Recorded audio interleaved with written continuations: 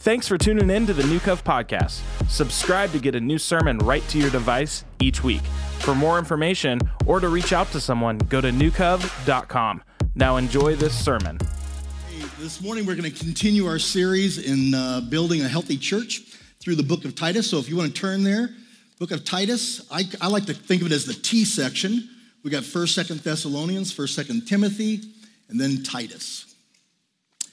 Now, as we've been talking about, Paul is encouraging and he's instructing and encouraging a young pastor, Titus, who is pastoring this church on the island of Crete. Now, as we've already have heard and learned about, the island of Crete was known for their polarizing view of Christianity. On one hand, you have what we call the Judaizers, who are very legalistic.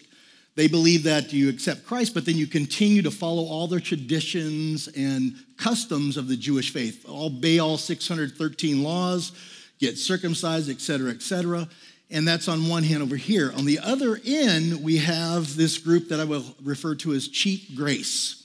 That, hey, we're saved by grace and it doesn't matter how I live. Thank God for his grace. Sound familiar? When I look at those two views, I have to say, which one do I see more of today? Thank you, God, for your grace, that I can do anything. I can look just like the world and know I'm going to heaven, right?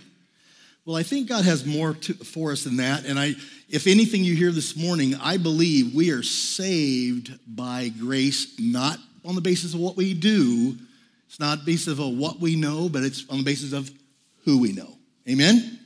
Amen. So we could all ask ourselves where we're at on this scale, but I believe that as we do that, we're going to have an opportunity to respond this morning and allow God to touch our lives, and that's going to be very, very much a significant part of what we do. Our pastor, I love our pastor. One thing he shared with the staff here recently that stood out to me, especially for this morning, he said, when it comes to ministry, I don't want us to be a church that it just checks off the boxes, right? Not just one that just, okay, we did this. Matter of fact, I think it's what we've seen happen with our these Thanksgiving boxes have expanded because, we were going to give 100 of them to Marjorie Mason Center. We could have gone and dropped them off, checked off that box, and be done and gone. But as he said that, it's interesting how the vision for that expanded. Who else is in need? Not just we can check off a box. So this morning, I hope that you're here not just to check off a box. Came to church, greeted some people, sang some songs, heard a message, let's go get lunch, watch a game. My Sunday is done, right? I've been fulfilled. I hope this morning for each and every one of us that we experience more than just checking off the boxes. By the way, that's what religion is all about, right? We do the same thing over and over and over because we're supposed to. My prayer this morning, and has been all this last week, is that we experience more of God and what he wants to speak into our lives, do things in our lives that is more than what anything I can say up here. It's about a move of his Holy Spirit in our lives. It's something miraculous, okay, the supernatural. So in Titus, the first message that Pastor Scott shared, he did a great job talking about a healthy church and addressing the question of how do we live out our faith and devotion in a sinful culture. The next week, which was last week, his message was titled Walk the Talk. He talked about the importance of sound doctrine in building a healthy church. This morning, we're going to pick it up in Titus chapter 2, verses 11 through 15, with our message titled, A Healthy Church is Faithful to Grace. So let's look at chapter 2. I'm going to read the first verse. I'm going to skip down to verse 11 through 15, which we should see up on the screen here. But in the first verse, it says, As for you, Titus, promote the kind of living that reflects wholesome teaching. And then he goes on and he talks about older men, you should do these things. Teach the older men this. Teach the older women this, who are in turn to teach the younger women. I think it's interesting that what he said to the young men? He said, encourage them. I'm not sure they're teachable. I don't know if that's what that means or not, but he says, encourage them. Bunch of boneheads. So, and then he goes on he says, and slaves, you're to do X, Y, Z. He says, so do all these things. And then we pick it up in verse 11. Why? For the grace of God has been revealed, bringing salvation to all people. And we are instructed to turn from godless living and sinful pleasures. We should live in this evil world with wisdom, righteousness, and devotion to God, while we look forward with hope to that wonderful day when the glory of our great God and Savior, Jesus Christ, will be revealed. He gave his life to free us from every kind of sin, to cleanse us, and to make us his very own people, totally committed to doing good deeds. And he goes on to tell Titus, you must teach these things and encourage the believers to do them. Now listen, I think it's significant. He says, you must teach them these things and encourage them. Why? Because it's not a given. It's not something we just instinctively know or are going to do. We need to be taught and encouraged to do these things. You have the authority. He even goes even farther. You have the authority to correct them when necessary. So don't let anyone disregard what you say. Father, this morning, you know my heart. My heart, Lord, it's got its own stuff. I have my own sin. I have my own fears, my own insecurities. And my prayer has been, in preparing for this message, that as I read and study your word, that you would reveal your word to me so that you would speak your word through me, that your word would live in me and in all those who hear. Because that as each and every one of us here, we need to be taught. And Lord, I put myself in the same category. I love getting to deliver your word because I feel like the mailman. I get to deliver your gifts. I'm like the chef preparing the meal and I get to partake in it and I need to hear it. And I pray for each and every one of us that we do need to be taught. We need to be encouraged. And so I pray the words of Paul as he prayed for those in Ephesus in chapter 1, verse 17. He said, I pray that the God and Father of our Lord Jesus Christ would give to us a spirit of wisdom and revelation in the knowledge of who you are. In Jesus' name, if you agree with me, would you say amen? Amen. So that whole passage there, how many of you remember Name That Tune? Name that tune, right? Well, this whole chapter, these whole 15 verses, I can name that chapter in 2 verses. You ready? Romans 12, 1 and 2. Present yourselves a living sacrifice, which is your reasonable service of worship. One translation says, after all he has done for us, is that too much to ask? Present your bodies a living sacrifice, which is your holy spiritual service of worship. And what's second verse say? Romans chapter 12 says, don't be conformed to this world, but be transformed by the renewing of your mind. One translation, the Living Bible says, don't let the world squeeze you into its mold, but be transformed by the renewing of your mind. So let's look at verse 11. And the first thing it starts off here is with this one word that has significance. The word is for. Say for with me. Okay, come on, there's enough golfers in here. Say it like you say it out in the course. For. Now, that word doesn't have too much off. The meaning's not too far off.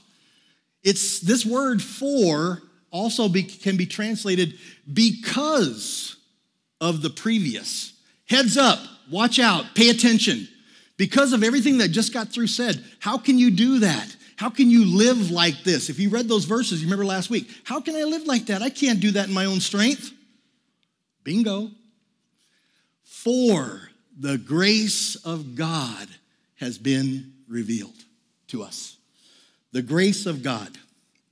The proper response, here's a little something for your note takers. It's not in your fill-ins this morning. The proper response to God's grace is right conduct. The proper response to God's grace is right conduct. For the grace of God has been revealed, and I believe that God wants to reveal his grace to us this morning in a new way. Grace, interesting enough in my studies, probably not a big surprise. 95% of the time when the Bible talks about grace, guess where it's found? Old Testament or New Testament? New Testament, right? New Testament, another word for new covenant, by the way. Covenant testament, or they mean the same thing. So what's the difference? We perhaps have heard the difference. We're going to hear more about mercy next week. But what's the difference between grace and mercy? Grace is receiving something we don't deserve, where mercy is receiving something, it's not receiving something we do deserve, right? So this morning we're going to talk about grace, and it's a two-sided coin. So this morning I brought in something here. We'll see if we can pull this off. There we go. I knew it was going to be a good morning when that happened. I didn't bat it out in the front row. This morning, I brought in a little illustration for us. Grace is a two-sided coin. And so I went out and picked up this 1892 silver dollar. I think we have a picture of it up here so you could see it. And I brought it for a reason. Grace is like a two-sided coin. There's two distinct sides to this coin. And if you fill in your notes, the first fill in there, the first side is God's unmerited favor. Unmerited favor. And the second side is God's empowering presence. His empowering presence. There are two distinct sides to this coin, but it is made up of one material. If I were to take this coin and melt it down, it would be just one thing. It'd be a chunk of silver. But it has two distinct sides. Where does one end and the other begin? You tell me.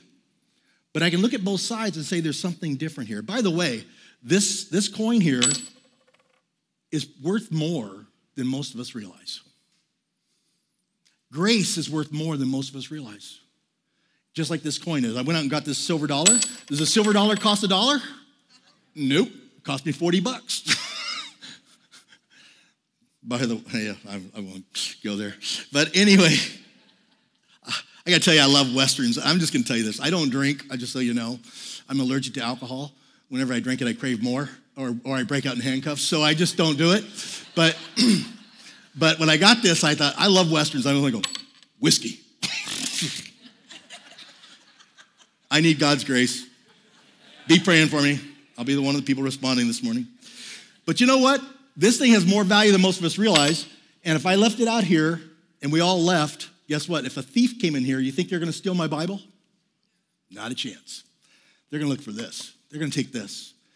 The thief comes to steal, kill, and destroy.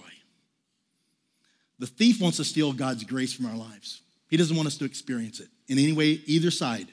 His unmerited favor or his empowering presence. And this morning, my goal is to share a few things with you, to lead us into God's presence and allow him to speak to us this morning and to reveal his grace to you in a way that perhaps you've never have experienced before. And Ron Killian doesn't have the words smart enough to do that. But I can share some things and step out of the way and leave room and help us to make room for God to move in our lives. Are you open to that this morning? Yeah. Amen. Well, this has two distinct sides. We've talked about that. Two ways it manifests itself. It's kind of similar to the Trinity in the sense that we can't fully grasp it, the 3 in 1, right? It's three distinct manifestations of God, and yet it's the same thing. So grace is in the same aspect. So one side of the coin is unmerited favor. Ephesians 2:8-9. Let's read this. Follow along with me. It should be on the screen.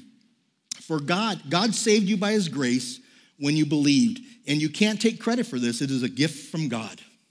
Salvation is not a reward for the good things we have done, so none of us can boast about it. God's unmerited favor. If you're here this morning, and if someone has shared the gospel with you, I remember a gentleman I got to share the gospel with, and I asked him what he thought about it when I was done. He said, it sounds too easy. Well, maybe for us, but it wasn't for God. God's unmerited favor is something we don't deserve. It's a gift from God. And even if you pay $1 for something, is it a gift? No. It's something you cannot earn or pay for. The other side of the coin, God's empowering presence. Verse 10, for we are God's masterpiece. He has created us anew in Christ Jesus so we can do, this is the key word, do the good things he has planned for us long ago. We need God's empowering presence to do the things that he's called us to do. I need God's empowering presence to step up here and share the things that he's put on my heart. And I depend upon that. What are things in your life God's calling you to do? And you say, I can't do that. I can't do it. Well, not in your own strength. Don't do it in your own strength. Pray and ask for God's empowering presence. That where you go, how many times have you done something you go, I can't believe I did that. I can't believe God spoke that through me. His empowering presence is real. Another example of God's unmerited favor, why don't we say it out loud together? John, it won't be on the screen. John 3:16. For God so loved the world that he gave his only begotten son, that whoever so believes in him should not perish, but have everlasting. That is God's unmerited favor. Another example of God's empowering presence would be on the screen, Philippians 4:13. We just studied this a couple Wednesdays ago in our life groups. For I can do everything through Christ who what? Gives me his empowering presence, his strength. And yes, we talked about this in our Wednesday night study. This is just talking about even just the just having the ability to be content through struggles. And that takes a lot of grace, doesn't it? To be content. Whatever it is he's called us to do, we want to live by his empowering presence. Matter of fact, someone said this. I don't know who the quote came from, but I'm just going to share it. They said, it's impossible to live the life of Christ apart from the life of Christ in our lives. So if you're trying to live the life of Christ apart from Christ, stop it. Stop it. Turn to the one who will give you his empowering presence. So verse 12 goes on to tell us how to live in this evil world and something that would be impossible without the empowering presence of God's grace in our lives. So let's look at verse 12. Verse 12 says, and we are instructed to turn from godless living and sinful pleasures. We should live in this evil world with wisdom, righteousness, and devotion to God. In verse 13, while we look forward with hope to that wonderful day when the glory of our great God and Savior, Jesus Christ, will be revealed. We're to live with what? This is your next fill-in. Wisdom, righteousness, and devotion. Live with wisdom, righteousness, and devotion to God. We're to make our decisions on how we live our lives based upon what? Wisdom, righteousness, and devotion. Notice it doesn't say anything about feelings. Real quick, there's another scripture that God gave me this concept, and I've preached this and proclaimed it for years, and I thought I was so blessed because this one here really exemplifies the point that I want to make, and I feel like the Lord wanted to make with me. We're to live by what? Wisdom, righteousness, and devotion to God. You know who's the best example of that? Jesus Christ in the Garden of Gethsemane. He's in the garden. He knows what's going to happen to him. He knows that he's going to be beaten to a pulp and crucified on the cross. He is so stressed, he's experiencing, and I got to make sure I pronounce this somewhat right, hematidrosis. Hematidrosis. It's when somebody, like people on death row, they experience so much stress, they start bleeding from the ears, their eyes, their nose, and even, yes, from bursting capillaries in the forehead, which the Bible refers to as Jesus was doing what? Sweating drops of blood. There's nothing romantic about that scene. He's stressing. He knows what's going to happen to him. And I just want to ask you this morning, aren't you so glad that Jesus didn't do the thing that we so often do in making decisions to try and determine what God's will for our life is? Aren't you so glad he didn't say, I just don't have a peace about this whole cross thing? It must not be God's will because I just don't have a peace about it. How many times have you said no to something because I just don't have a peace about it? Okay, not you. You had a friend. You've known somebody who did that. I'll tell you what, when God gave me that revelation, someone was praying, wanted a decision in their life they had to make, and I was ready to pray for God, give her a peace about this decision. Now, don't get me wrong. If God gives us a peace about something, it's icing on the cake as far as I'm concerned. Icing on the cake. But Jesus did not determine God's will by what he had a peace about. Rather, he said, now he did negotiate. He tried to negotiate, didn't he?